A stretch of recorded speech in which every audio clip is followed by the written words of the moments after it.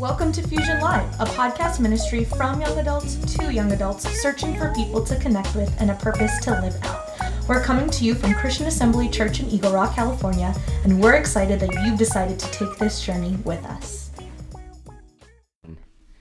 Welcome, Fusion Live. Welcome, guys, to another episode of The Daily Bread. We are in Nehemiah chapter 11 this morning. We are super excited about it. We got a lot of cool things to talk about this morning on the podcast. I'm joined by Lindsay and Meenakshi. Say good morning, you guys. Good morning. Good morning. And again, like I said, we are super excited to be on today's episode for Nehemiah chapter 11. Meenakshi, do you want to give us a recap of what Nehemiah chapter 11 is about? Yes, I would love to give us a recap about this chapter. So Nehemiah chapter 11 is all about these new residents that are now going to be living in Jerusalem. So the wall is built, things are established, people, gatekeepers, musicians, the people are kind of understanding their roles. But because it's been so long since this wall has been rebuilt and kind of this city being a holy city, being able to flourish hasn't really happened in quite some time.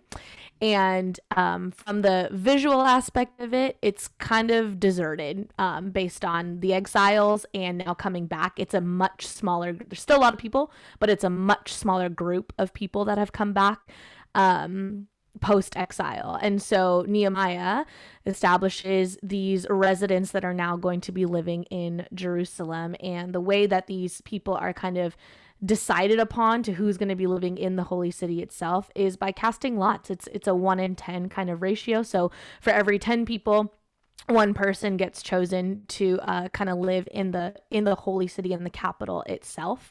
And most of them, if not all of them, are leaders that take this volunteered position to live in the holy city. And everybody else in this chapter that we read about, all the descendants are living in the surrounding smaller cities. But the main hub, the holy city, has these leaders and these people who are going to have to kind of rebuild their lives in the holy city itself. And it's a big deal. It's a lot that we're going to be able to unpack when it comes to walking out in faith and whatnot. So we read about these people being chosen to live in the holy city, and then we get a rundown of some genealogy yet again of these descendants of Judah and Benjamin and from the priests and from the Levites, the gatekeepers, and really just a rundown of who all these people are, who all the leaders are, how many fall under their tribe or where they're from, and just to kind of give us a visual of the fact that it's a lot of people, or at least what seems like a lot of people to us and how we read scripture, but at that point, or at this point in time, it wasn't a lot compared to pre-exile. And so there's a need to rebuild and a need to kind of bring this holy city back to continuously being honoring to God, and how we're going to keep reading about that. So hopefully that makes sense about what this chapter is about. No, I think it's so important to see that, because like the story of Nehemiah, when we think about it, it's about building the wall, and the wall is built. Mm-hmm. But it continues on, and we see that he is now like, I didn't just build this wall for no reason. Like, people need to live in here. We need to build up the city. It's actually about people. It's not about a wall. Yeah. But like you were sharing, there's 3 tiers, as far as I understand, of like how Nehemiah tries to fill the city. And it starts in verse 1 when he says the leaders of the people settled in Jerusalem. So it's my understanding that all the leaders settled in the city, like led by example. Like, we can't ask you to come and live in the city unless we're living in the city. Yeah. And so the leaders all moved to the city. And then the next phase was people who volunteered. Okay. And so there is a group of people who just said, I'm willing to leave everything and go on and be a part of this rebuild and to move to the city. And they're moving into rubble, and there's no sewage, there's no buildings, there's no houses. They're leaving everything they've already established with their families and saying, no, I'll start over in this city. And so it says, I think in verse 2, that the people commended those who volunteered. Yeah. Like the ones who were just willing to just do this big thing. And then the third round is where the drawing of lots comes in, and this commitment to say we are the people. And so 1 in 10 will go.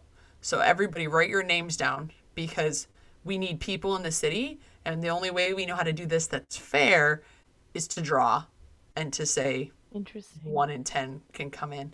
And so I just love it. It's such a good chapter to me, because you could unpack this for an hour about leadership and what it means to say, I'm not going to ask you to relocate and leave everything unless I do the same. So come follow me, do it with me. I will be with you in this mess.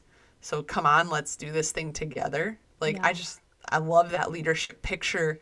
I can't help but point it out. But then I also love the willingness of some to say, I think he called it a pioneering spirit in one of my commentaries. Like, those people, those people who are like, I'm up for an adventure. I'm up for a challenge. Like, sign me up. And like, just how those people in this story were really important and really highlighted. Yeah, I love that, because now that you mention it in that way, and thanks for the phases, I think that's really helpful. It really goes back. It goes back again to how Nehemiah is a leader, because we've read in previous chapters that, with the building of the wall, he didn't just dictate from up above and say, you do this, you do this. He was in it with them. He built the wall with these people, and they've seen that kind of leadership being displayed where he's in it with them. And now these leaders who have over time kind of developed that leadership skill and being able to kind of be overseeing certain areas, even maybe that Nehemiah asked them to be over, that same quality and characteristic is now translated into these other leaders by saying, like, I'm going to live in the holy city. Like, I'm going to be in the trench as well. So like, we see it kind of trickle down from Nehemiah and the way he led the people. And now these other leaders who are doing the same for the residents, and kind of that same characteristic jump of, I'm doing it with you, like we're doing it together kind of thing. And they rebuild Jerusalem that way. Right. The big takeaway of Nehemiah is, like, he did an incredible thing the Lord asked him to do. Yeah, totally. Like, and we've gone on this journey with him, but in the end, he repopulates Jerusalem and rebuilds the entire city. Yeah. He doesn't, but his leadership, his involvement of all the people, and his like example, like you're saying, made a way for this massive life-changing thing to happen. Yeah. And we get to kind of tear it apart and be like, what are the steps he did?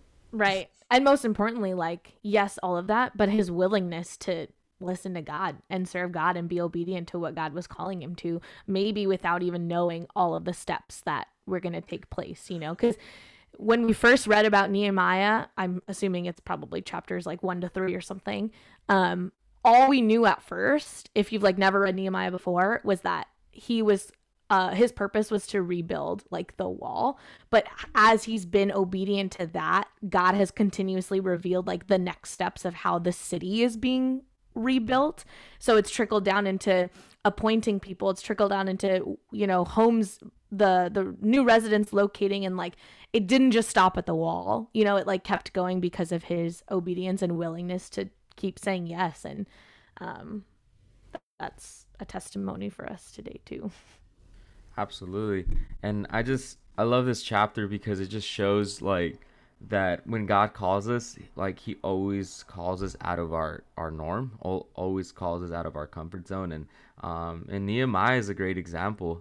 We learn in chapter 1, just to kind of ride your tailwind, Meenakshi, because in chapter 1 we learn about Nehemiah that yes, God put this vision on his heart to rebuild the walls, but we also learn that Nehemiah was the cupbearer to the king, to a king. And so like Nehemiah could have made the excuse like, nah, I have my life set up already. Like, I'm the cupbearer to this king. Like, I'm making X amount of dollars. Like, I don't have to leave my home, my comfort zone to go rebuild like a city that's in shambles, right? But and I just love that. Like, I love how I see this, and I love how when we read about all the people that all these people that literally took time to like literally leave their homes and to just focus on building the walls.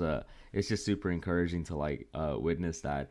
And yeah, and I just think of, and I can't think of a time that where God has called someone and it didn't cost them anything. Like I can't think of anyone. Like we look at the disciples in the New Testament, they got called out of their own hometowns to come follow this man that they felt called to, right? So yeah, that's one of my favorite things in this chapter. That's awesome. Yeah, it's pretty powerful to read about these leaders and even the volunteers who decided to leave, maybe their immediate family being like their siblings, and it was just the mom, the dad, and the kids, and they're taking that step into the holy city and being able to do that without anything being known as far as like how they would have to rebuild their business or where their home's going to be, or just the challenge of the change that's coming, but still being willing to like step out in faith and full faith of not having all the answers, but trusting in what God is doing in that. And I don't know about y'all, but I for sure need to focus on that, or like be praying about that in my own life too. No, my commentary talks about like the people that relocated to the city. One of the big shifts was like they were probably gonna have to change their career paths. Wow. That like maybe you were a sheep farmer, but when you get in the city, we need a blacksmith. Like they talked about like so much of this was like pioneering, was like doing what's needed. Like we're all gonna be in it together. And so I just love that picture. And there's a reference to Zechariah. He was the prophet that came to the people in this time. And when we're reading through his story, this is where he is. He comes into this situation. And one of the things he says in Zechariah 4, verse 10 is, "For who has despised the days of small things?" Because these people are leaving everything, like Hiro has hit on, what Meenakshi's saying, like they're doing this hard thing. They're moving in, and it's going to be tedious small things. Like we actually need to put in the sewer system, and that's what you're going to do for the next 10 to 15 years. Wow. And then we really need to build the walls of the doors and the houses, and like this idea that they were willing to be a part of God's plan, God's vision, God's holy city. They were like generations were going to be spent rebuilding, and who like Zechariah's words to encourage them of like, no, who's despised small things? The Lord is asking you to do these things, and the people commend you, and the leaders are with you. And it's such a kingdom picture of like life together, of what it takes, and different people laying down a lot to see something come to life. Yeah. Is that right? Like the Zechariah verse, if I'm understanding correctly, the doing the small things, like from the outside could look like, what? I have to build a sewage system? Like, what does that have anything to do with God's kingdom? But the bigger picture is that that as an example is bringing community like together because of the larger picture of, well, the city needs a sewage system. Like you need that to survive in the city, like, is Zechariah like talking on that level of like these small things, although they don't seem significant, really are in the bigger picture of God's kingdom? Yeah, that's how I interpret it, and my understanding of like how God calls us to do things that sometimes we think they aren't big, or we think like, why would God call me to serve in that restaurant and work 40 hours a week making French fries? Like that there is purpose in the small things, and when you're there, maybe you meet someone and you share your testimony and their life comes to know the Lord. Like there is no small things in God's kingdom when we choose to be obedient and be willing. There's a huge emphasis in my mind on willingness here, of like that what they had to leave, like they've lived with their families on the family farm and they've built a life, and they had to leave that. Like, are you willing to come into this broken mess of a city and rebuild? And yeah, I think there's a lot of, God's doing all sorts of things in all different places, but there's this truth about like, are you willing to lay down your life for whatever it is that God's asking you or leading you towards, even if I can't see it all and I haven't figured it all out. We talk about this all the time. What was the quote? Do you guys remember that Jordan gave this morning about trusting God? Oh my gosh. Anybody got it?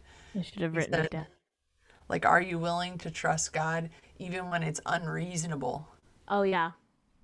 And I just like went silent thinking about like, this is something I think about a lot. Like, that's unreasonable. I can't do it. Yeah. But I could. Wow. Yeah, no, I think we've all had moments in our lives like that, correct? Like I mean, I just think of one example is like when God calls us, right? So whatever moment that was like in our faith where we knew it was like, okay, God is calling me to this, and like and I don't know, it's like I love that quote, like, are we willing to follow God like if when it's unreasonable? And it's like, man, like I remember years ago before I started following Jesus, like I knew in my heart that I wanted to follow him, but I just couldn't come to terms with it in my mind, and that was like the big obstacle. And I think in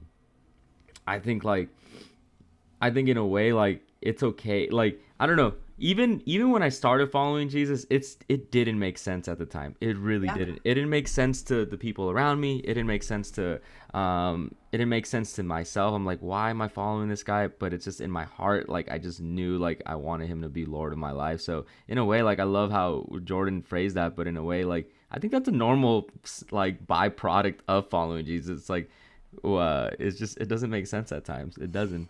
No, it's so good. Mm-hmm. It's so true. And to know that though, and to continue to walk in it, I think as people shared this morning in devotions, they're all different walks of life, different places, different things. And again, they're being faced with this question, this crossroads, this, will I step out in faith again? Will I step out in faith unknowingly? I thought I did that once. Do I have to do it again? So I think you're right. And just talking about it is so encouraging. And as we kind of wrap up this chapter, I hope that you will consider the things that God might be asking you to do that are unreasonable, and to look at those things and ask yourself, am I willing to lay it all down? Am I willing to go wherever God asks me to go and do whatever he asks me to do, whether it's a small thing or a big thing, that we are in this together, and I can walk faithfully, and I can have trust in God, and I can step out, and I can do things that are unreasonable for the kingdom.